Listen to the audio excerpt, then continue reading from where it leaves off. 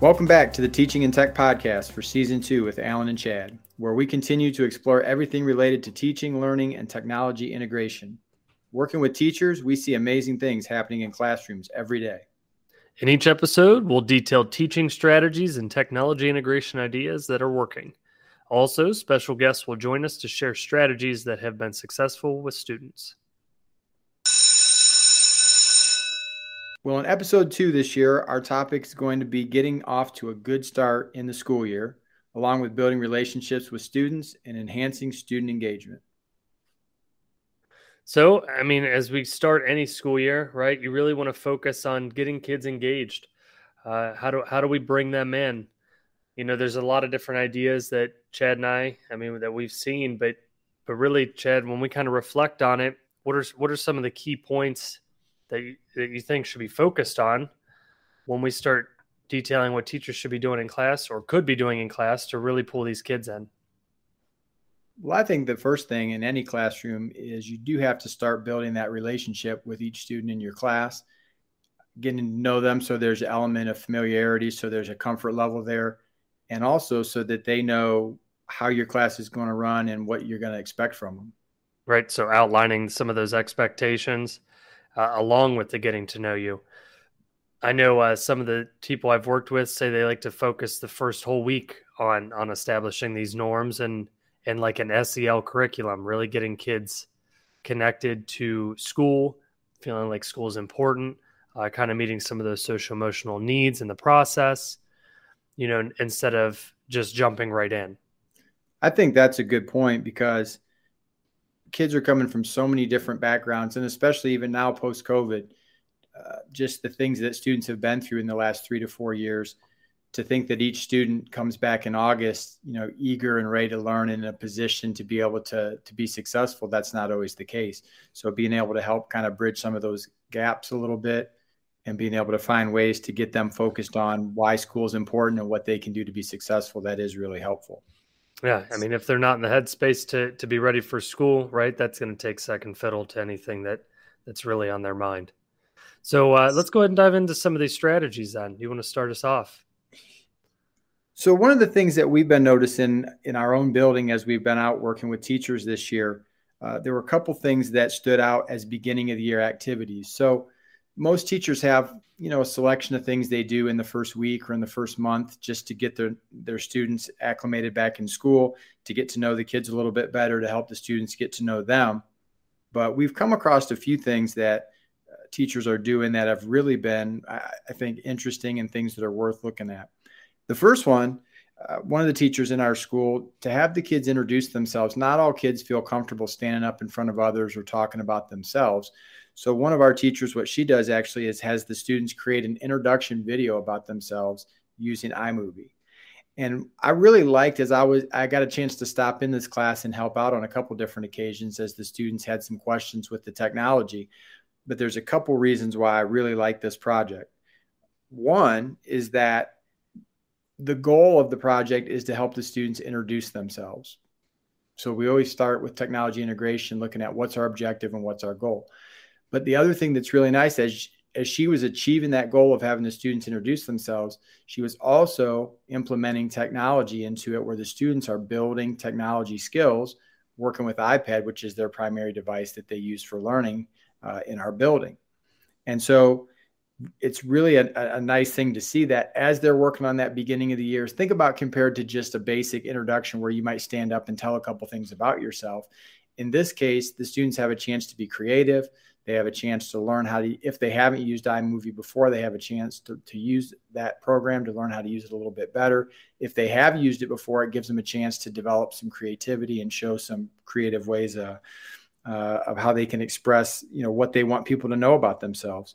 So, and then in the end too, once those projects are complete, students are able to watch each other's videos and it gives them a chance to display their work. So there's an authentic audience, which goes along with the project. And I'm even thinking, you know, from an instructional standpoint, when they come in, right, depending on how that's formatted, they're really establishing those instructional norms with that project, right? Like you said, they're setting a goal by using technology. They're giving a time parameter on when it needs to be done. So you're really starting to establish what you would do with any project. And then, you would hope that the final product would be something that every student's proud of. But then you can kind of see like their level of engagement. How much do they really want to put into these types of projects? Some students, they're really invested in school. Others are like, I'm just here to get through what I need to get through, right? And you can kind of even use that as a little bit of a gauge. I don't think either one's bad, right? You want to support the kid with what their goal is and where they need to be. But I really like that start of a project because it could encompass a lot of different pieces of school beyond just saying, who are you? Yeah. And there's one last component to that I thought was really a nice feature too. The reason in my role as a technology resource teacher, the reason I got involved with the project on a couple different occasions, students, after they completed their video, they were trying to, from iMovie, share that video and put it over into Google Classroom to turn it in the assignment. And most of the students had success with that, but there were a few that didn't have the right options showing up in their Google Classroom. And as sometimes happens with tech, we worked on it, and I could not get that to work the way that it was intended to. But we were able to then, with those individual students, I was able to show them a couple ways that we could kind of backdoor get a copy of their video and then attach it to Google Classroom. And I think that's actually a good lesson for students, is that sometimes technology, in most cases, it works great, but in some cases, things come up that we can't really explain why it's not working right. We try some troubleshooting steps. And especially in an environment like a school where the devices are managed, sometimes things are a little bit more limited and weird things tend to happen a little bit more than when you're working with your own personal device. But it gave the students a chance just to get some practice with how they'd be turning in assignments digitally. And that's a valuable thing for the teacher, to get some extra practice with that early in the year and not waiting till maybe 2 or 3 weeks into the school year. That's great. I mean, that even encompasses a little bit more of those norms that they'd want to reinforce throughout the school year. So go ahead. No, I was jumping right in. Our next one that really wanted to highlight, very different approach, not as technology driven, but definitely very inclusive in how they approach and pulling all students in to feel part of our community. These introductions created a puzzle. And so students received a puzzle piece, and on this puzzle piece, right, they kind of described who they were and provided their own personal interpretation themselves as their introduction. And then on the wall, right, the teacher had then created what would be like a full puzzle that showed all the kids were interlocked together in the classroom to be a part of one community. And I think something like that's pretty powerful, especially in our building, right, where we have such a diverse background of students. And even now a global background. Yeah, exactly. And for them to see themselves as a part of something bigger than a single puzzle piece, right? They're a part of a whole puzzle. I thought that was a great visual. I agree. And the teacher who put that activity together, she definitely takes a lot of time to try to make each student feel included and feel part of what she has going on. And I thought that project really was a nice representation of that, the value that she has in bringing in each student and making everybody, feel comfortable and find their place. Yeah. It was awesome. And it didn't take, some people always worry that I'm wasting time. I always have all this curriculum to go through. I always have to teach all this before a test. But at the end of the day, if somebody, and I think I said this last season, right? I was told they either love the content or they love the teacher, right? And so you don't know either one at that point. If you can't establish one of those connections to start that class, it could be all for nothing. That's just jump right in. Because the other side could be that they, hate the content and hate the teacher. And in that case, there's not going to be much of a chance for success. So yeah. So you need one of those to get them to learn. And in that case, I think you're at least starting to engage on one of the ends. Mm-hmm. All right. So for our next strategy, then let's move forward and talk a little bit about goal setting. And most teachers in general have some goals in mind when they start each school year. And maybe they're content related, maybe they're strategy related to what kind of strategies they want to use, specific lessons. In some cases, maybe their goal is just survival to get through the year. But anytime we can get students into the mindset of goal setting, I think that's a good thing. Mm-hmm. And we're going to talk about a couple of things that we've noticed in the building that teachers are doing that have been good. In our building, we have, with our PBIS system, we have basically an acronym that we use called BARC. And what that stands for is to be on time, for B, act responsibly for A, respect self and others for R, and keep learning for K. So those are the four basic things that we want all students doing. And what we saw one teacher doing early in the year, which I thought was really a nice way to get kids focused on that PBIS concept of BARC, is he had the students actually setting goals for themselves in each of those areas. So for some students, if they're always on time for class, being on time, they're not really going to have much of a goal, maybe other than to continue doing that. But for students who've struggled with tardies and truancy and those kind of things, goal setting in the area of being on time, that's something that they definitely could look to improve on. The same thing with the idea of acting responsibly. You know, some kids tend to be able to function better in the organizational structure of a classroom. Other kids at times have trouble, you know, making good choices and making decisions. So to set a goal to get fewer detentions or spend less time in an in-school suspension setting, or even, you know, even something more than that, also could be a good goal. But what was interesting then, as they got into the other goals with, you know, the idea of what are their learning goals, they were able to put all those on a chart, and then the teacher had those posted out in the hallway, kind of displaying those goals that students had set for themselves. Wrapped around one of the BARC charts. Mm-hmm. And so we make an effort to post all over the building. We have several of those charts in different locations of the building, which is really kind of a staple of PBIS, is to make those charts visible and posted. Well, yeah, one big focus on any initiative, right, is the visual aspect, the appeal, and knowing that that's established first before you can build on it, right? You got to have something to visually see and represent.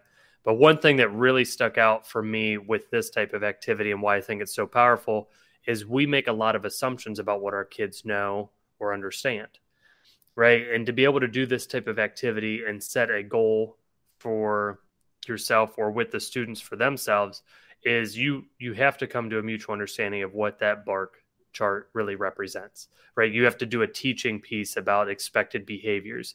And then from those expected behaviors, how can you set yourself to a higher standard in one of these categories? You know, and I don't think we do a great job collectively in education, right? Because we are pulling so many things from all over the place. We don't do a great job of really focusing and hammering down on those, because we make assumptions that, well, they did it last year, they should remember it. And we do it with adults too, right? We hear that a lot at the high school level. Yeah. These are things they should have learned in middle school. We shouldn't have to be spending time with this with high school students. And while I don't disagree, right, even as adults, I think of myself, right, there's things I forget or I misinterpret or I continue to evolve in my mind, but you really kind of maybe a little bit of redirection to get me down to the initial focus. And I thought this was a great way to start the year by doing something like that. I agree. So another thing too that I wanted to mention, how many, over the years in your time as a math teacher, you've sat through a few IEP meetings, right, as the general education teacher? Oh yeah, plenty. And I've been through many myself as a middle school science teacher over the years as well. I know you've mentioned something that students that have IEP goals are doing a little bit differently this year. Could you maybe expand on that a little bit? Yeah, so last few that I've sat in, I have been kind of put back in a good way, where students have been tasked with creating a presentation. And the presentation is supposed to encompass their short and long-term goals and then their plan to get there. And then they have to actually present it to the IEP team as, you know, themselves. You know, obviously on the IEP side of things, I love it because you're now at the high school level. They are an equal partner in their own education. So making them be an advocate for themselves is one of our goals as adults implementing an IEP. But then on the other hand, how powerful something like that could be with all students, where when I would do goal setting with my classes, they may not really understand the difference between short and long-term goals, what a realistic goal is, how to truly set kind of steps to achieve the goal. And the way that this template, right, it was a created template that every kid's going to use, how this could almost scaffold or build kids up to that understanding of how to set goals, set steps to achieve goals, and then continue to progress monitor themselves towards those goals. I just thought that seeing that in that small setting, man, how powerful that would be if every student had the opportunity to kind of take ownership in that regard. Yeah, I can think back too, kind of shifting gears back to the IEP side of it in the meeting, how many of those meetings I sat through where the person leading the meeting read through the IEP, the parent seemed very confused during the discussion of it. The student just kind of sat there as they were being discussed and talked about without much interaction. And then when I look at it using this strategy where the student actually has done some work in advance leading up to it, presents on their short and long-term goals, which obviously a resource teacher that they're working with is going to assist them with that presentation and how they're setting their goals, preparing them in advance of the meeting. And then it kind of reminds me of the concept that some of the teachers at the elementary school and middle school had used over the years, these student-led conferences. This is a way for the student, even though they're not really leading the IEP meeting, there's a similarity there where they have a stake in it and they're kind of, describing and discussing the goals that they've set for themselves. And as you mentioned, that's really the point of the IEP, is to help them achieve their short-term and then long-term goals. And as you mentioned, what a great thing for not just our students who have the specialized goals, but what a great thing for all of our students to be thinking about short and long-term goals. And it made me think a little bit as you were talking about that, the difference maybe on how we might interpret short and long-term goals versus the student. Think about at the student's age. Let's just take high school students, for example, 15, 16, 17 years old. Their time horizons, are going to be different than ours, just because in the number of years that they've been alive, they just don't have as much experience or, as long of a lifespan to be able to think about. A 5-year goal is a much longer period of time for a 16-year-old than it is for somebody who's 45 or 50 years old. Right. So. And, I'm going to kind of go down a little rabbit hole, and you may appreciate this, Chad. They had the students creating these. It wasn't like they were just documenting on a piece of paper, short-term, long-term, how I'm going to get there. There was a slideshow, right? And then I started thinking, if you were to do this building-wide or class-wide or with anybody, how you could almost navigate towards a keynote or a pages doc. And then students can pull in interactives and a little bit more research on what that goal encompasses. And then the steps of how to get there, the college research, the trades research, they could almost create a profile of themselves that then, they could continue to update and modify throughout their high school career. To be a living document, that continues to adjust and to be updated. That is a really interesting concept. So finishing up, we have one more strategy that we want to look at. And we're going to use a word that makes some people cringe here, dealing with data. But when you use the technology that's available, collecting beginning of the year data doesn't necessarily have to be a painful process. No. And when you say, data, I'm immediately on board, jumping in, ready to start looking at it. But there's actually, what's that? The math guy. You got it. But there's one that I've always been very interested in, and that's been the learning style inventory. And I think that's because when I would design instruction, knowing math, it was not always the most exciting content, kind of hitting the point of what's the best way to get the student engaged, or what's the best way to kind of meet their need with that content. And there's different ways, different tests that you can give for the learning style inventory. Heck, even at one point, you and I had created a self-generating doc, right, that would send out the inventory where you don't have to score it. But really, it's about 15 questions, anywhere from 15 to 30, asking a student about different preferences. And then that data could be used all year long. And it's a basic calculation. And as we've mentioned in the past, I really think the key with that learning style inventory is if you use the tools that are available, putting it into a Google form where in the end, after the students work through the inventory, then you have meaningful data that you can sort by class period and by student groups where, if you think about that for trying to differentiate your groups or trying to come up with activities class by class that fit the needs of your students, all that information is already organized for you. And all you need to do is sort and filter in your sheet, and then you're ready to put that data to use. And I think that's really an important part of the process, is find a way that you can do these things so that you don't have to spend a ton of time on the back end making sense of the data, because we know with the way teachers are crunched for time, the more work you have to do with the data, the less likely is you're going to have time to actually use it. So Right.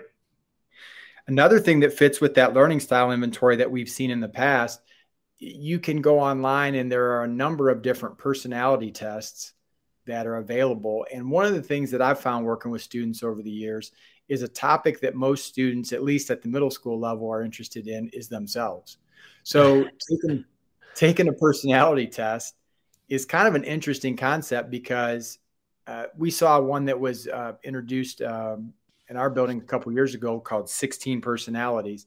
And it was as you went through and answered like an inventory of things that you like and things that you don't like and ways you might be responding in certain situations and things you might not necessarily do, it was able to generate a personality profile for you. And I know we both worked through that just out of curiosity to see how it would turn out. And from the results that I found, it was pretty accurate. Yeah, I would agree. I think there's always a piece that you may reflect on and go, yeah, I wouldn't have thought that, but it is probably true. And I'd imagine that kids, as they do that, they're not as self-aware as adults tend to be or can be. And that might be very telling for them, a little bit more of a reflection on who they are and how they are. I see it benefiting in two ways, really. One, you talk about trying to come up with things that could generate some interest early in the school year. I can see a number of students finding the results of that interesting and then maybe some activity or discussion working with the results of what they found. But the other thing that could be helpful with that for the teacher is the idea that you could then get maybe a better overall viewpoint of where the kids are in your classes. Mm-hmm. And let's say, for example, if based on personality profile that you have a class that has a lot of kids who tend to be more introverted, it doesn't mean that there's no value in having them do things to kind of bring them out of their shell, but you might want to gear your instruction a little bit more toward their personality types. And then it might direct you in ways that you might need to bring them a little bit more slowly or a little more cautiously, instead of just diving right into like your same formula that you use class by class, period by period every year. Right. And I would argue that is just as beneficial as the learning style inventory, but very different in nature, right? Where if you were to couple those things, man, how powerful that'd be to understand, just how the student operates as a person, but then their best way of learning as well. That's a really interesting way of looking at it. Yeah, when you put both of those together, the two things probably that matter most in teaching and learning is, individuals and people, along with how we learn best. So that's a great point. Another thing that's really important as far as beginning of the year data, depending on your specific school, depending on your specific district, you're most likely giving some type of student diagnostic at the beginning of the year. And so in our building this year, for us, we're looking at something new this year. One thing that's always consistent is change. And we're using something new through Edmentum, the Exact Path program, where students are taking diagnostics in reading and math. And then as they do that, it generates for them a learning path. So for the teachers, what do you think is the most important thing that they need to do at the beginning of the year when dealing with a program like that? Well, in our case, right, you're coming in, like you said, it's new. I think your approach will be a little bit different if it's more established versus when it's not. In our case, right, when it's new and you're trying to not only find importance for yourself because you've never used it, but also get kids to take it serious, right, there has to be some type of ownership there. Getting them to understand why we're doing it and how it's going to be used. I realized when I was in the classroom, the best thing I could do is be completely open and honest with my kids. So when we would use, at the time, it was MAP. We are doing a MAP test, so I know how to best support you based on where you're at. If you give me an inaccurate result, I'm going to assume you're somewhere that you're not. And then when I do that, right, you end up with something either really hard or really easy when I can meet you where you're at based on a valid test result. And honestly, my kids took it serious. We did goal setting, right? There were things because then they saw that I was actually using it. Maybe I didn't know how to use it at the time. When we first brought it in, I could just be saying that with the hopes of that being my goal. Right. I think a lot of time when we come in anything new, we just don't know. And I think our kids feed off of that, right? That uncertainty sometimes. So I gave MAP as well at the middle school science level. And one of the things that I found is MAP did a pretty good job of identifying where they were. Mm-hmm. And the problem was in science is that it would break it down by different science concepts that are really broad. And so I would, after I got that score, I would know where they were. But as far as, knowing specific ways to meet them where they're at and then bring them along, I had a really difficult time identifying not only like how to do that, but then, to be able to group them and give each kid individually what they need. And that's where this program that we're using this year seems to be like a step ahead of that, is developing these specific learning plans for students that have specific skills that they need to work on based on their diagnostics. That's a pretty cutting edge type thing, in my opinion. The thing I think that teachers are going to need to step in and be able to assist with, as you kind of mentioned, is that developing some routines and some ways to motivate the students to work on it. Because just like a Khan Academy, just like the personalized things that come along with some of our digital curriculums for some of our textbooks, some of those tools are already there. But if the students don't use them consistently or use them effectively, they're really not going to do any good. So I'm already looking at how can the teacher in this case be a motivator to give the students, small but effective ways to kind of bring them along each week and get them to do their 40 minutes of practice on our learning targets. And I think, like you said, setting those norms and having conversations with the kids. And I'm going to say this, and I'll say it 100 times after, no program, no online resource will ever be able to replace the teacher in the classroom, right? So whenever we talk about a diagnostic or we talk about individualized path program, those things are to help support and provide additional outlets to meet the student needs. But at no end could it ever supersede what our teachers are capable of doing.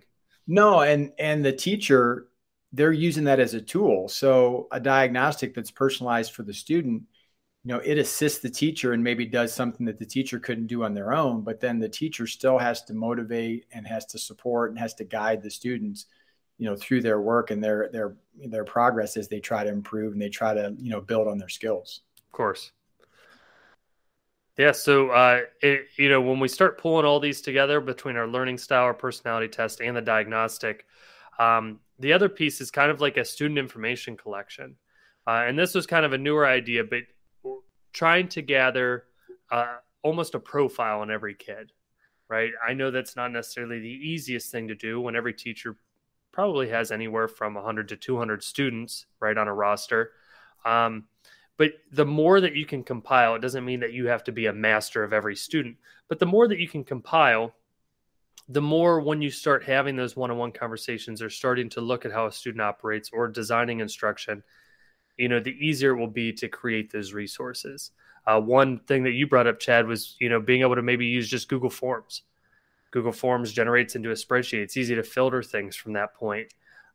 Even just asking the student simple things like, the class, and then going into their details. So you can filter by class and then about what, about themselves.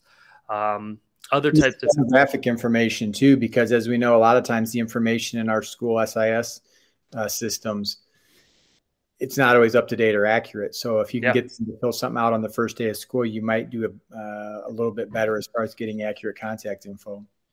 Before we really brought in Google a whole lot, I used to send flyers home to all the families and made it part of my first week. You were required to bring it back, right? And the parent would have to put a phone number and an email. And to speak to your point, right, that wasn't always what was matching online. Match, right? And the other thing too, that to me, I think is helpful is when you have the students do that on a digital form, you're most likely going to be using that digital form in other capacities throughout the year. So it's a way early in the year to be working on those skills, implementing those skills of where to find the link to the form, how to submit it. And then your end as a teacher, I can think back to like my old information card I used to do on the first day of school, having to like collect all those and alphabetize them. Like I spent my whole first day of school, like, at the end of the day, alphabetizing stacks of cards. Now everything is compiled into a sheet where I can sort it. I can work with the data and it becomes that much more useful to me. Yeah, definitely utilizing technology to make things easier. So just a few final thoughts in terms of wrapping up today. At the beginning of the school year, one thing to keep in mind is to be successful, it's going to take some repetition. It's going to take some time. So you want to be as consistent as possible. And even if things aren't necessarily falling into place after the first week or the first week and a half, just stick with the routines, because that repetition will help build what you want to have happen in the classroom. Yeah, and to speak to that point, making sure you outline what you want to have happen. So really having that framework to start your school year of saying these are really in your mind your non-negotiables, and then those are the things you're going to continue to reiterate. And then students will eventually, right? We're essentially teaching them how to operate in our rooms, and so we just have to, like you said, be patient about it. The other thing too is, in addition to your class system and the students getting comfortable with how you do things, and in addition to that taking time, building the connections with students, that doesn't always happen overnight either. Mm-hmm. In my experience, it's been such a thing that if you just each day keep coming back and working with each group, class by class, period by period, you start to see those relationships, some of that over time, just building naturally as the students become more comfortable with you and how you do things. They start to get to know you. They figure that out, that you're someone that they can trust, that you're someone who's genuine, who's going to come in and work hard for them every day. Those things do develop over time. And so if it's not coming together right away, you got to just keep at it and keep kind of chopping wood, so to speak. Yeah, and when you made the comment about being genuine, right, I immediately think being yourself, and being very open with your students. Obviously, there's a line. I'm not saying that, but when they feel like you're being authentic with them and you're talking to them like a human being, right, there's a different line than if you come in thinking, I just demand control because I feel the need to demand control, right? Yes. If they see the rationale and understand it, right, you can have the control, but why do they need to give you the control? And so sometimes the outline will help you be consistent in developing those routines.